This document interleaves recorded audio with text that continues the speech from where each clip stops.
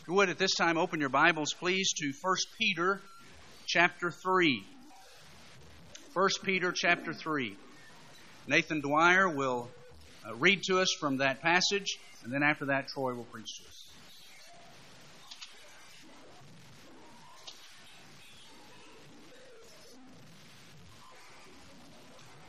Scripture reading will be from 1 Peter chapter 3, verses 18 to 22.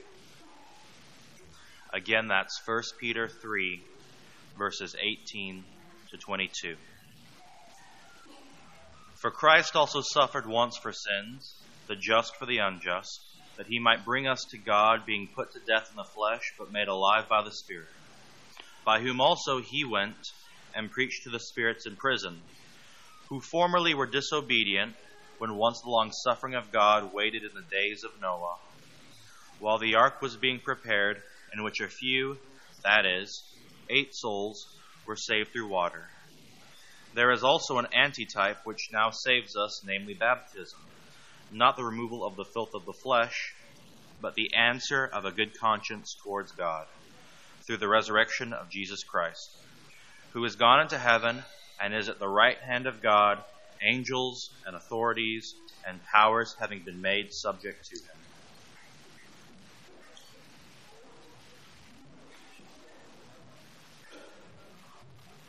Good morning.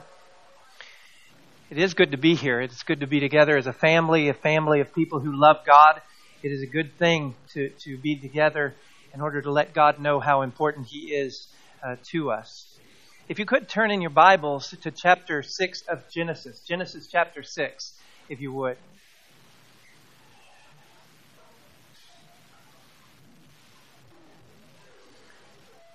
Every year at camp, there is a rite of passage, maybe a ritual, I don't know, but it's a rite of passage for all of the campers who want to play in the river during swim time. And that rite of passage is that it's their swim test. They have to make it from one point on the shore around another point and all the way back to the shore without dying. It seems easy enough, but I've seen boys fail the test. And once they fail, they are destined to play on the shore for the rest of the week in the shallow part of the river. It has to be frustrating for them. But if you're able to pass this test, then freedom is found by making it through the water. And a boy or a girl is going to be proud of that and excited about that. Several times God uses water to grant man salvation by grace through faith. And so we're going to talk about this morning for a few moments, for a little while, about salvation to be found through the water. Through the water. So we're going to let's talk about a few of those instances. And so we'll begin by talking about Noah and the flood. And so we're in Genesis chapter 6. And we see in 5 through 8, and I'm going to read that.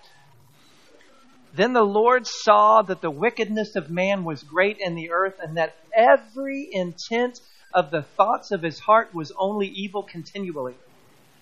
And the Lord was sorry that he had made man on the earth, and he was grieved in his heart. So the Lord said, I will destroy man whom I've created from the face of the earth, both man and beast, creeping things and birds of the air, for I'm sorry that I made them. But Noah found grace in the eyes of the Lord. And so he was given some responsibilities to build what we call the ark, what God calls the ark in the Bible, to build an ark, to build a vessel through which they will have salvation. A monumental task.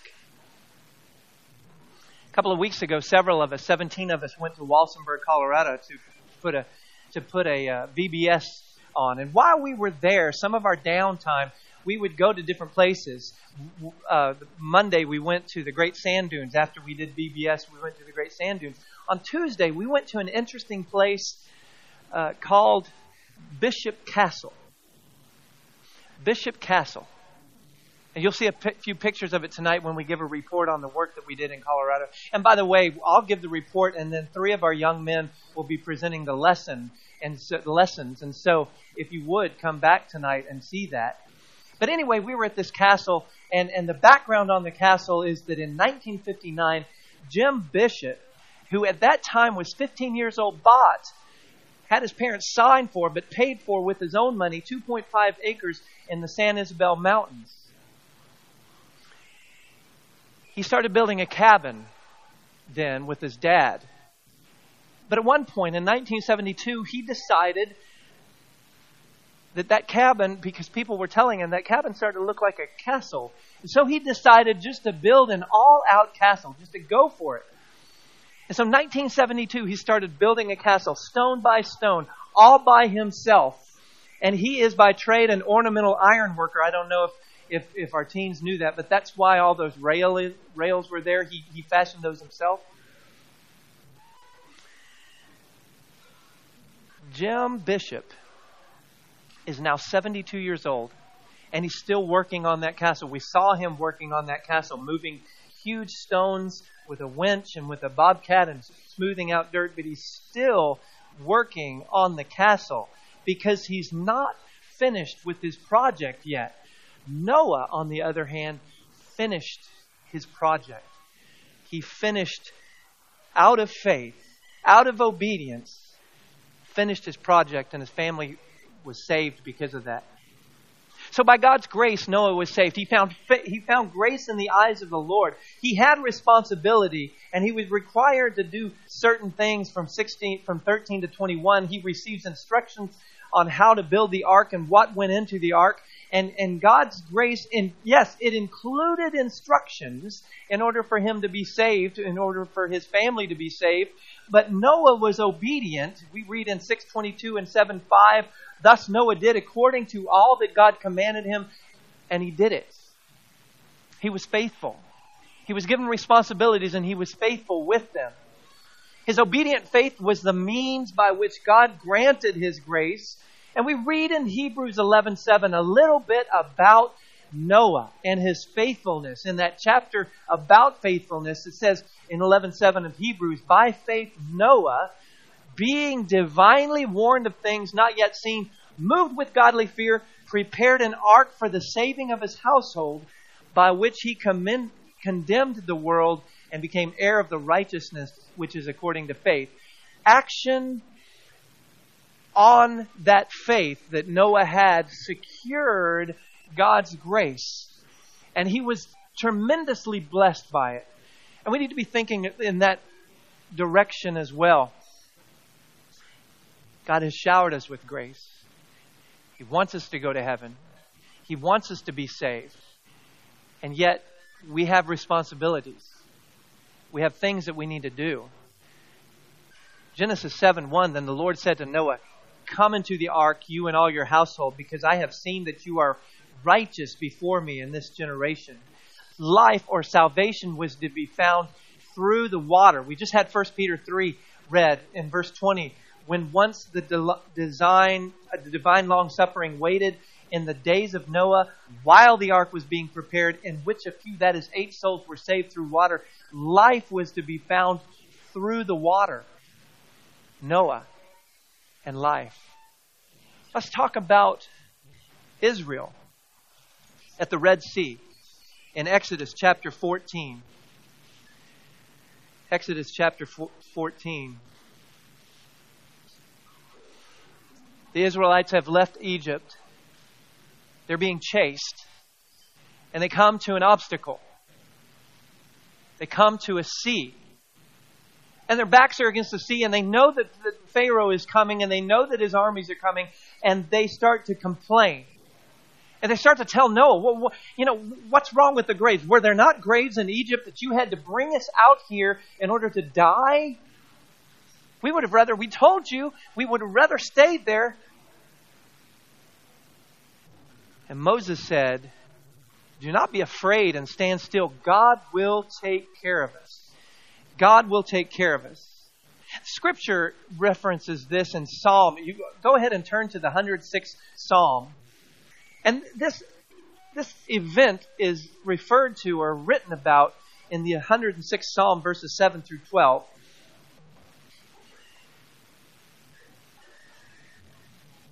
The 106th Psalm, verses 7 through 12. Our fathers in Egypt.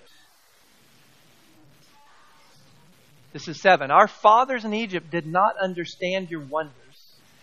They did not remember the multitude of your mercies, but rebelled by the sea, the Red Sea. Scripture teaches us that they rebelled, that they went against God's will, that they weren't happy enough with what God had been doing for them. They did not remember, but they rebelled. Nevertheless, Scripture says in verse 8, He saved them for His name's sake, that He might make His power known. He rebuked the Red Sea also, and it dried up. So He led them through the depths as through the wilderness. He saved them from the hand of him who hated Him, and redeemed them from the hand of the enemy. The waters covered their enemies. There was not one of them left. Then they believed His words. They sang His praise. And that's what it took. Backs against the water, complaining.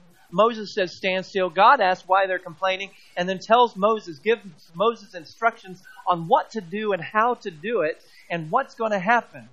He had responsibility. The Israelites did too. Verses 15 through 16 of chapter 14 of Exodus. And the Lord said to Moses, why do you cry to me? Tell the children of Israel to go forward. Responsibility. Go forward. But lift up your rod and stretch out your hand over the sea and divide it. And the children of Israel shall go on dry ground through the midst of the sea. So that happens. Moses is given instructions to give instructions to the people. You go forward when the time comes. He's given instructions to lift his rod, spread out his hand, and the waters are going to part. The land is going to dry up, and they will be able to go forward. And so they do. And then he's given more instructions. In verse 26, the Lord said to Moses, stretch out your hand over the sea that the waters may come back onto the Egyptians, on their chariots, and on their horsemen. So Moses is told, lift your rod up. Instructions, your responsibility. I will save you, but you've got to do something. And that's lift your rod, spread out your hand, and you will be saved. Israel has a responsibility. Once the waters part, you go forward. It might not seem like something that you're used to. It might seem very weird, a strange experience, but you do it. You do it. I don't know what it looked like. So many people have painted this event. It's very interesting. And I wonder how clear the water was. What you could see in the water, if you saw aquatic life or whatever. I always wonder about that. I don't know what it looked like, but it had to have been awesome. Remy and I were watching. She asked me about surfing, what a surfboard was for. And so I showed her some videos of surfing some of the biggest waves in the world. And it was an awesome thing to watch. Sometimes these giant waves, these little people on these giant waves, on these little surfboards, and sometimes they would get into the curl and it would look like it's over for them. This giant wall of water is going to fall on them, and they would somehow come out the other side. It was just amazing to watch. This huge wall of water. Verse 22 of 14 said, and the waters were a wall to them on their right hand and on their left. The waters were a wall. They were passing through the deepness of the sea, and on each side is a wall of water. And these thousands and thousands of people have to get through this, and they do. And they do. And it was an amazing thing, I imagine, to watch and be a part of. But instructions were given. Obedience is required. Faith and action. And they act on faith. And they go through. And then they give God glory for the grace that He's bestowed on them. Deliverance was to be found through the waters. Let's talk about Naaman and his leprosy in 2 Kings chapter 5. And you have this account of a man who's a commander in the Syrian army, commander for the king. He found favor in the king. And they captured an Israelite girl, and she was Naaman's wife's mistress. She waited on her. And she knew about Naaman's leprosy, and she said to her mistress, she said, if only he could encounter the prophet in Israel. And so Naaman went to the king and said, this is what she said. And the king said, I will write letters. I'll give you some clothes. I'll give you gold and silver. And you go to the Israelite king and let him know what you want. Let him know that you want to be healed. And so he sent a letter to the king, and the king tore his clothes. And Elisha says,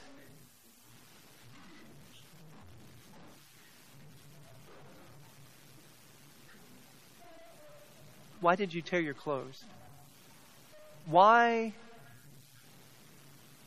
wouldn't you not send unto me? And he does. And he gives instructions to Naaman to be cleansed. I don't know what Naaman was expecting, but I know what he wanted. I know what he wanted. He wanted his flesh to be healed. He wanted to have normal skin. I looked into this idea of the past. I Googled how much revenue is there to be had in anti-aging products and skin creams. And so in the past few decades, the market for anti-aging products and services has grown into a global industry I found at an estimated $261.9 billion. Because people want to look young. They want to have young skin. The number of botulinum toxin or Botox treatments, injections, rose from 2000 to 2012 680% because people want to look young, want to look younger. They want young looking skin, and Naaman just wanted normal looking flesh. And he was cleansed. When he heard about the dipping in the Jordan 7 times from Elisha, he was indignant. Why would I do that? And his servant said, if he had told you to do something elaborate, something majestic, you would have done it. This is easy. Why don't you do it? And he does it, and he's healed. By God's grace, he's healed. And Jesus mentions this account in Luke 4:27. And many lepers were in Israel in the time of Elisha the prophet, and none of them was cleansed except Naaman the Syrian. He had a responsibility. He had a personal responsibility that was required of him in order to be healed, in order to experience God's grace. Instructions were given. He rejects the instructions. He's not healed. He follows the instructions, and he is healed. And that's a lesson for us as well. We get instructions from God. We might not understand them, and they might seem silly, and they might go against what we want to be doing in life, but it's God's will. It's God's will. And we know and read about God's will and His commandments and what He wants us to do. We might not understand it. We might not like it. But we have personal responsibilities. Naaman's obedient faith was a means through which God grants His grace. So he has instruction. He has obedience. He has healing. Because healing was to be found through the water. Healing was to be found through the water. Let's talk about in John chapter 9, verses 1 through 7. John chapter 9, verses 1 through 7. The man born blind. He's born blind. And Jesus is walking along one day, and they pass a man born blind, and his disciples said, who sinned? His mother, him? Who sinned? And Jesus said, none of them sinned. He was born like this so that God's glory can be shown, so that I can heal him, basically says. And so he comes to the man, and he gets dirt, he spits in it, makes mud, puts that on his eyes, and he says, go wash yourself in Siloam.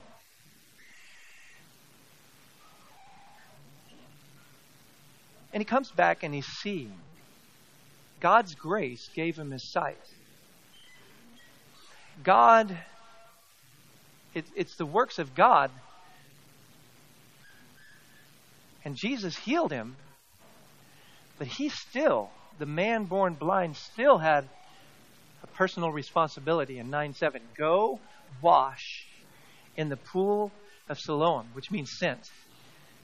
When he obeyed, and he did obey, he believed Jesus enough to obey. It was a crazy thing, wasn't it? I mean, to spit in dirt, make mud, put it on the eyes, and then go wash in a certain place. Crazy thing. And yet he does it because he has faith. And he has faith enough to be obedient. And so he's obedient and he gets it done. And when he's obedient, he is healed. And when he's healed, he wants to talk about it. And people are asking him. He's telling them. People are trying to get Jesus in trouble. But he obeys and he's healed. And this man's obedient faith was a means through which God granted his grace. He was blind, he says. Now I see. He trusted Jesus and what he said. Specific instructions were given and obeyed. And so for him, sight was to be found through the water. Sight was to be found through the water. And finally, let's talk about the sinner and our salvation today. Let's turn in your Bibles, if you would, to Romans chapter 3. Romans chapter 3. The sinner and our salvation. God's grace, our responsibility, our obedience, and our blessings. Romans chapter 3, I'm going to read verses 23 through 26. For all have sinned, fall short of the glory of God. We read that all the time. We talk about that all the time. 24, being justified freely by His grace through the redemption that is in Christ Jesus, whom God set forth as a propitiation by His blood through faith, to demonstrate His righteousness, because in His forbearance God has passed over the sins that were previously committed, to demonstrate at the present time His righteousness, that He might be just and the justifier of the one who has faith. God's grace saves man from sin. Ephesians 2:5 and verse 8. Ephesians 2:5 and verse 8 says, by the grace of God, by grace you've been saved.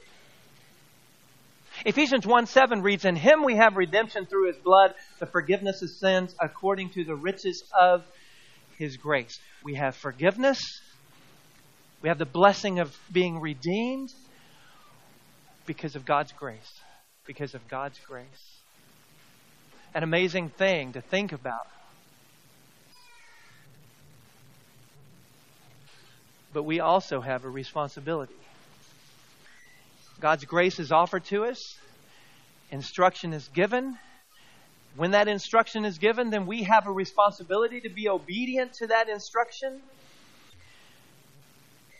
And it's required in order to receive this grace. Hebrews 5:9, having been perfected, He became the author of eternal salvation to all who obey Him, who are obedient. Matthew 7:21, not everyone who says to me, Lord, Lord, shall enter the kingdom of heaven, but he who does the will of my Father who is in heaven. Obedience, doing. Our obedient faith is the means through which God grants His grace. Mark 16:16, he who believes and is baptized has faith, you'll be saved, but he who does not believe will be condemned. Acts 2:38, Peter says to them, repent, let every one of you be baptized in the name of Jesus Christ for the remission of sins. At grace, you shall receive the gift of the Holy Spirit. Acts 22:16, the question, why are you waiting? Arise, be baptized, wash away your sins. Do this, calling on the name of the Lord. 1 Peter 3:21, an antitype which now saves us, baptism. You can also look at Romans 6:3-4. But we understand God wants us to get to heaven. He wants to bestow grace upon us. He has.